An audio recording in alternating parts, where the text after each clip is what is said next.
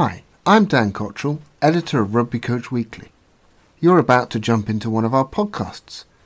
If you want to find out more about this podcast and also all of the great content, drills, activities, games and advice on the website, then go over to www.rugbycoachweekly.net. I hope you enjoy the podcast. Retrieval is about checking and accelerating knowledge, whereas checking for understanding is more about gauging your thought process and allowing me to figure out where next. Rugby Coach Weekly presents The Coaching Knife, where we cut to the root, cut out the fluff, and challenge the masters of their domain to cut to the chase.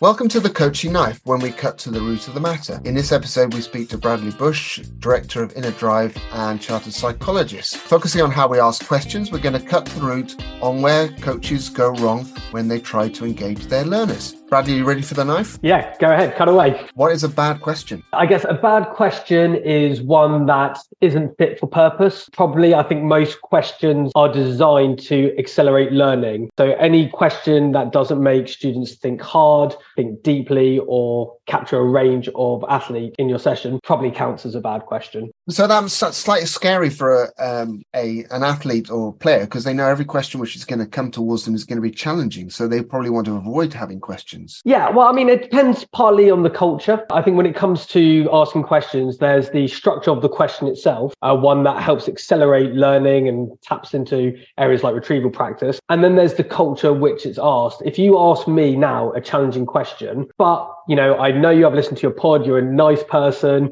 I know there's probably not much fear of failure, psychological safety, then it's okay, I think, to be challenged if done in quite a warm environment. Okay. So let's say we're in this warm environment. Where do coaches go wrong with their questions? So what's not fit for purpose? Okay. So I think the first part is overcomplicating the question in the first place. So it's amazing how we feel the need to either fill silence or to repeat ourselves because we have this sort of imposter syndrome that we worry we haven't explained it well the first time. And if we ask a very wordy question or, go over it too many times, we're confusing people before they've even started to think of the answer. So I think that's the first part to it, is the structure of the question. Can you give me an example of a question like that? Obviously, it's something you never do, but let's say you, once upon a time, a long time ago, you asked a bad question. What would that sort of sound like? Well, it's amazing. Once you listen out for it, you can hear it all the time, especially if we listen to press conferences, for example. The first one is people often ask multiple questions within one. And so therefore, the athlete is thinking of answering the first question, but then you finish on a different question and then they don't know which one to focus on.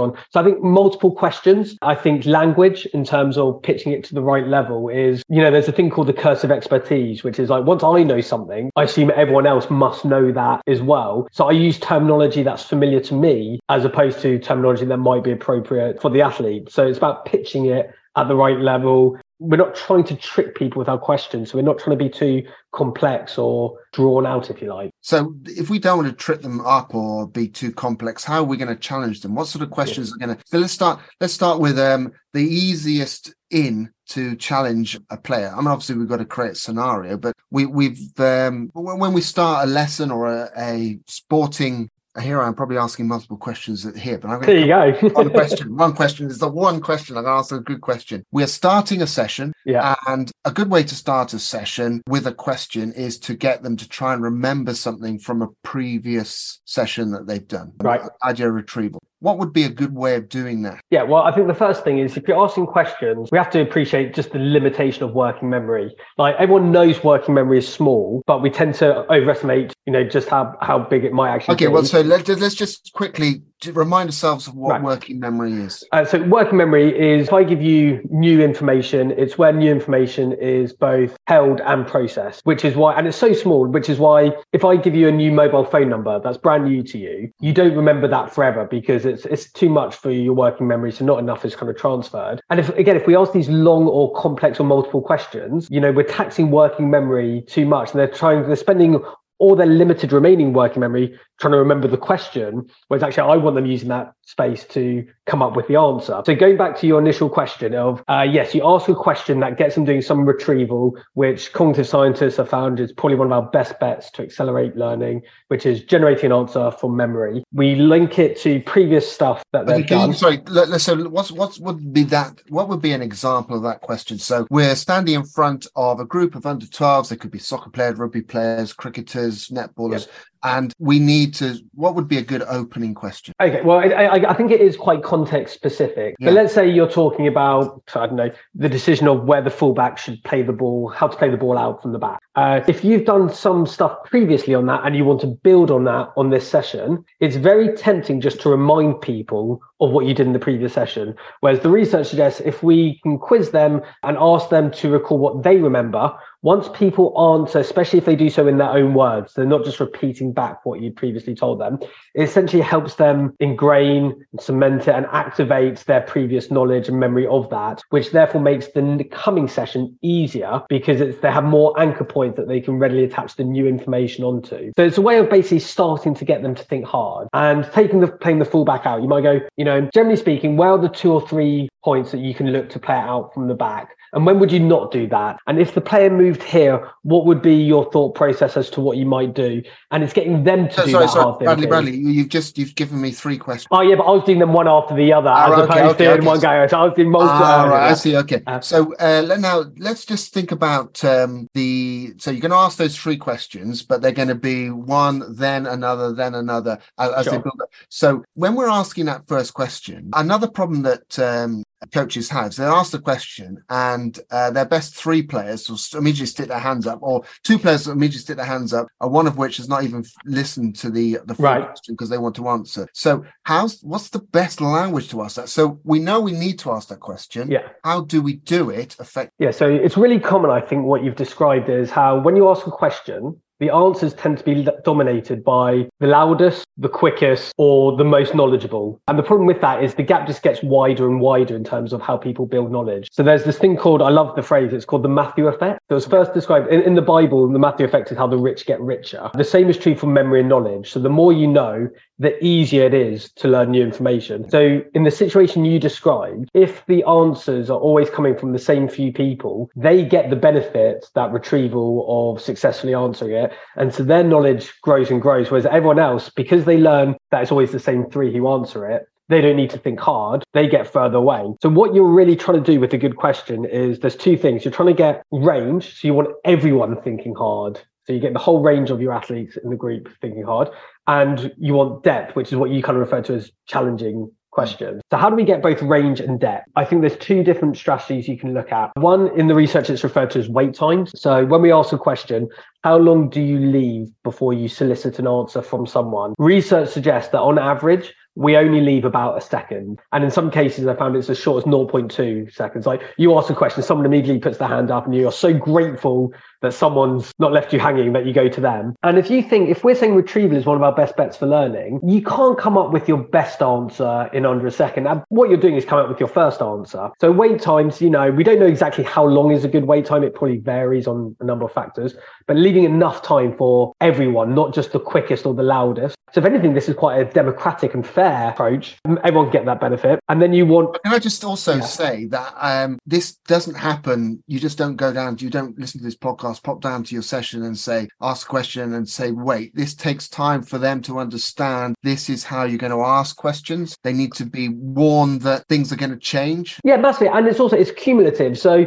if my previous experience have only ever been that Dan only ever asked Tim the answer, I won't bother. Whereas each time that I literally witness you give everyone a chance to think, I now know that it's not a race. Right. Like it's a process of learning as opposed to a race to completion. And so that's where that culture, I think, comes in because it's a build. So yeah, you absolutely need to embed it and do this as it's not a one-off, or else it just seems weird. So if that allows you for depth, in order to get range, I think areas such as cold calling, which essentially is you can ask anyone in the group to answer and they're expecting that to happen. Essentially, you're inviting other people into the discussion. And because I don't know if you're going to invite me or not, I'm going to have to do some thinking because you might call upon me. Whereas if we just do hands up, essentially, I know that if I just keep my hands down, you'll never ask me. So therefore, I don't need to do any But thinking. let's unpack cold calling a bit, because it's becoming more people become more aware of it. Yeah.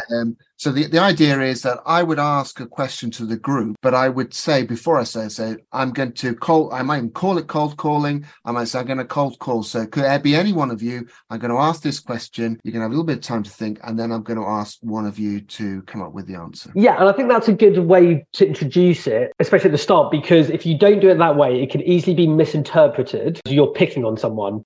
Whereas I'm not doing this to pick on anyone. I'm not doing it because I want to capture them when they haven't paid attention and embarrass them into paying attention. I'm doing it because I value everyone's answer, because you're a valued member of the group. And so I like that bit there. Just so you say that I value everyone's answer. So just tell us a bit more about that, because suddenly that seems to be far more powerful way of making it okay for me to answer the question. Oh, massively, because I think a lot of people have a fear of failure, that if you ask me and I get it wrong, I look dumb, or you might not ask me again, or other people might laugh at me. Whereas I'm trying to create a culture where, same I'm trying to actually do on the pitch as well, where it's good to take risks and to put yourself forward into opportunities. And if I don't do that cold calling ever, if it's only the loudest, the quickest, or the most knowledgeable who participate, if I feel like I'm not one of those people, I quickly feel that I'm not valued, and almost I don't really belong in the group. I'm not offering anything. Whereas when the adult in the room on the pitch says,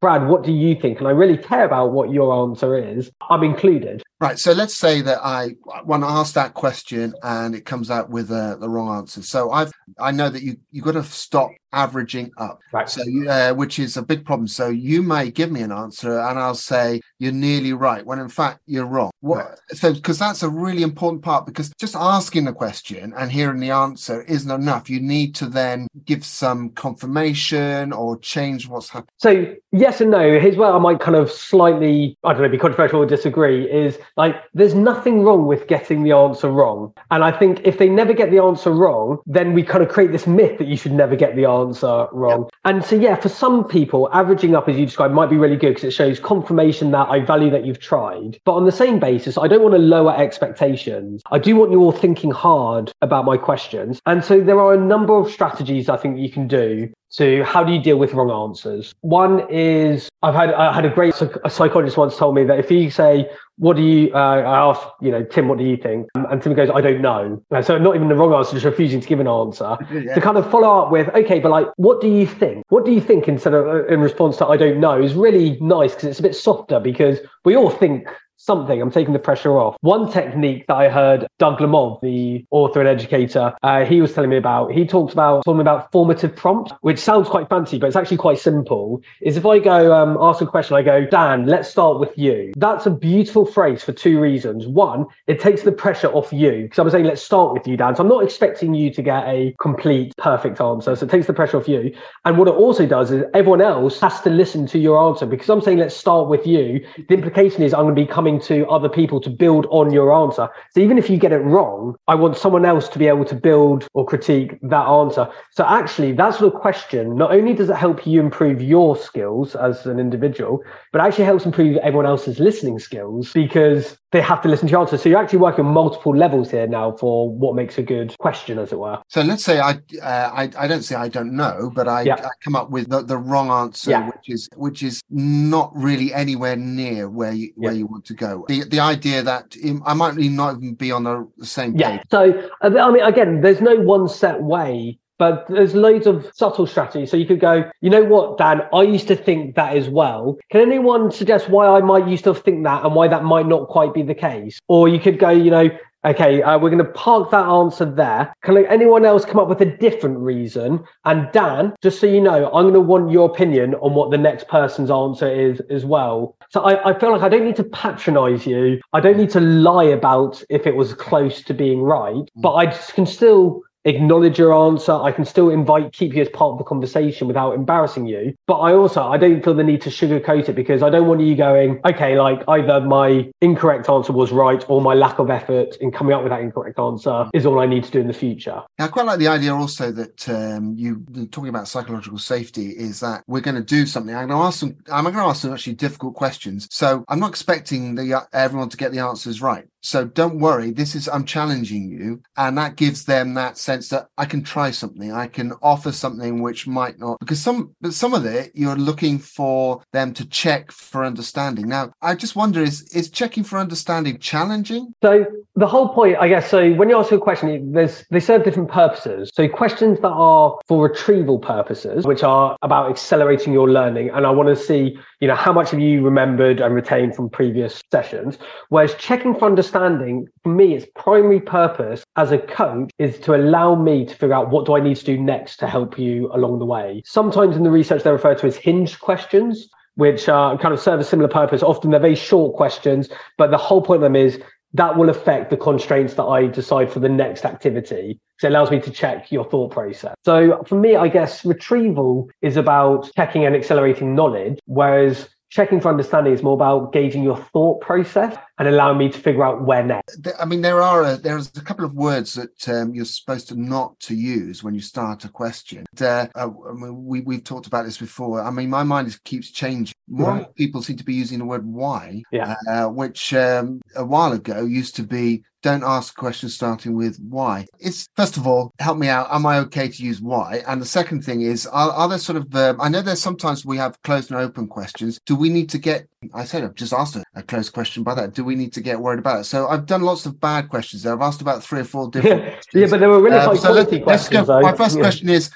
why okay? Yeah, like why is definitely okay. Like you shouldn't be caught up in like dogma and set rules. Like your sport, your athletes and your training session. And if you're making a judgment call that you want to ask a particular type of question for a particular reason, then I think it's really easy to second guess yourself because of experts on the internet say something else, but they're not in your session. And I think what might be a good way of answering that question, and indeed one of your other questions, is if we think about athletes on a novice to expert continuum. Novices being ones who don't know much about the particular area, so their technical term schema is not very refined, whereas experts, who know a lot and have this deep, rich knowledge. To begin with, maybe for novices, I do want to ask more closed questions because I need to provide more structure and support. Maybe I can only ask them why if they have some base knowledge that I've taught them previously. Whereas for once someone knows a lot about a topic, asking more open-ended questions, asking those why questions allows them to tap into their long-term memory, into their schema. And so it might be more appropriate. So I think that's why stuff being seen as good or bad,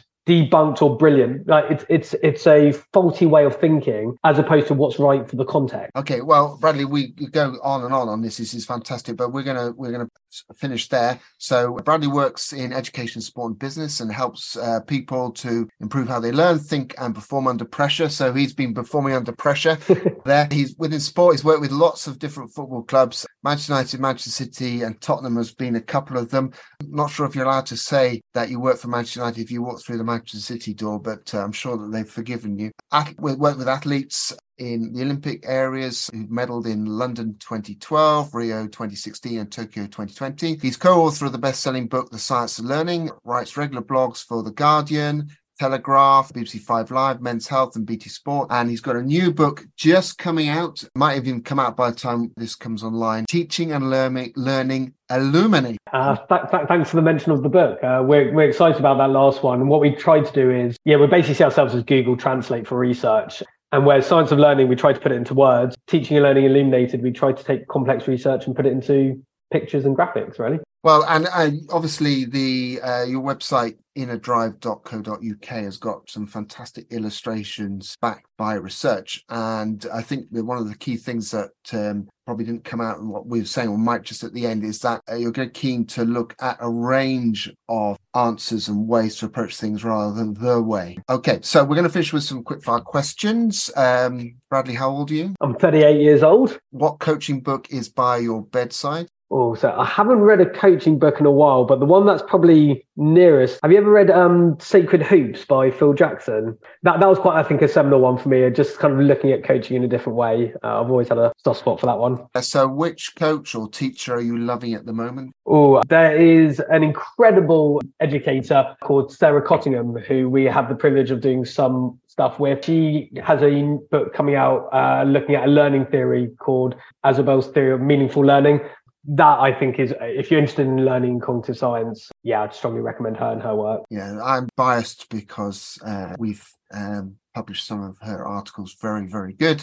Which team or sport or subject would you love to be coaching at the moment? Oh, I think, the pinnacle would have to be the England men's football team. If you could be in any way part of helping your country win a World Cup, then that would have to be the absolute pinnacle. Not many, I think how many years of hurt now it is. Who's inspired you most? Oh, can I give a really cheesy answer and probably say my parents? They moved over. My family's from South Africa, so they kind of moved over when they emigrated on their own, and seeing them create a life and build their businesses is a good reminder. What would you tell your 20-year-old self to do more of? And you're not allowed to say invest in Bitcoin, as suggested. So if I was going to tell what would I tell my 20-year-old self? I think I was probably too caught up on focusing, especially because I was doing my master's, when looking at research, on like, what is the answer and what is the right way, and being very rigid and thinking all you therefore need to do is tell athletes or coaches that knowledge that you've read, and therefore they'll have your knowledge and they'll be brilliant. I think realizing that the complexity, especially in elite sport, it's much more messy than the research journals look like. The amount of conversations I've had with athletes that have got nothing to do with sports psychology that have had a huge impact on their performance, which you kind of don't always get from the research, is probably what I try and remind myself. Okay, brilliant. Bradley, it's been brilliant. Thank you very much for your time. Thank you for the invite and for having me and for all you do in the area.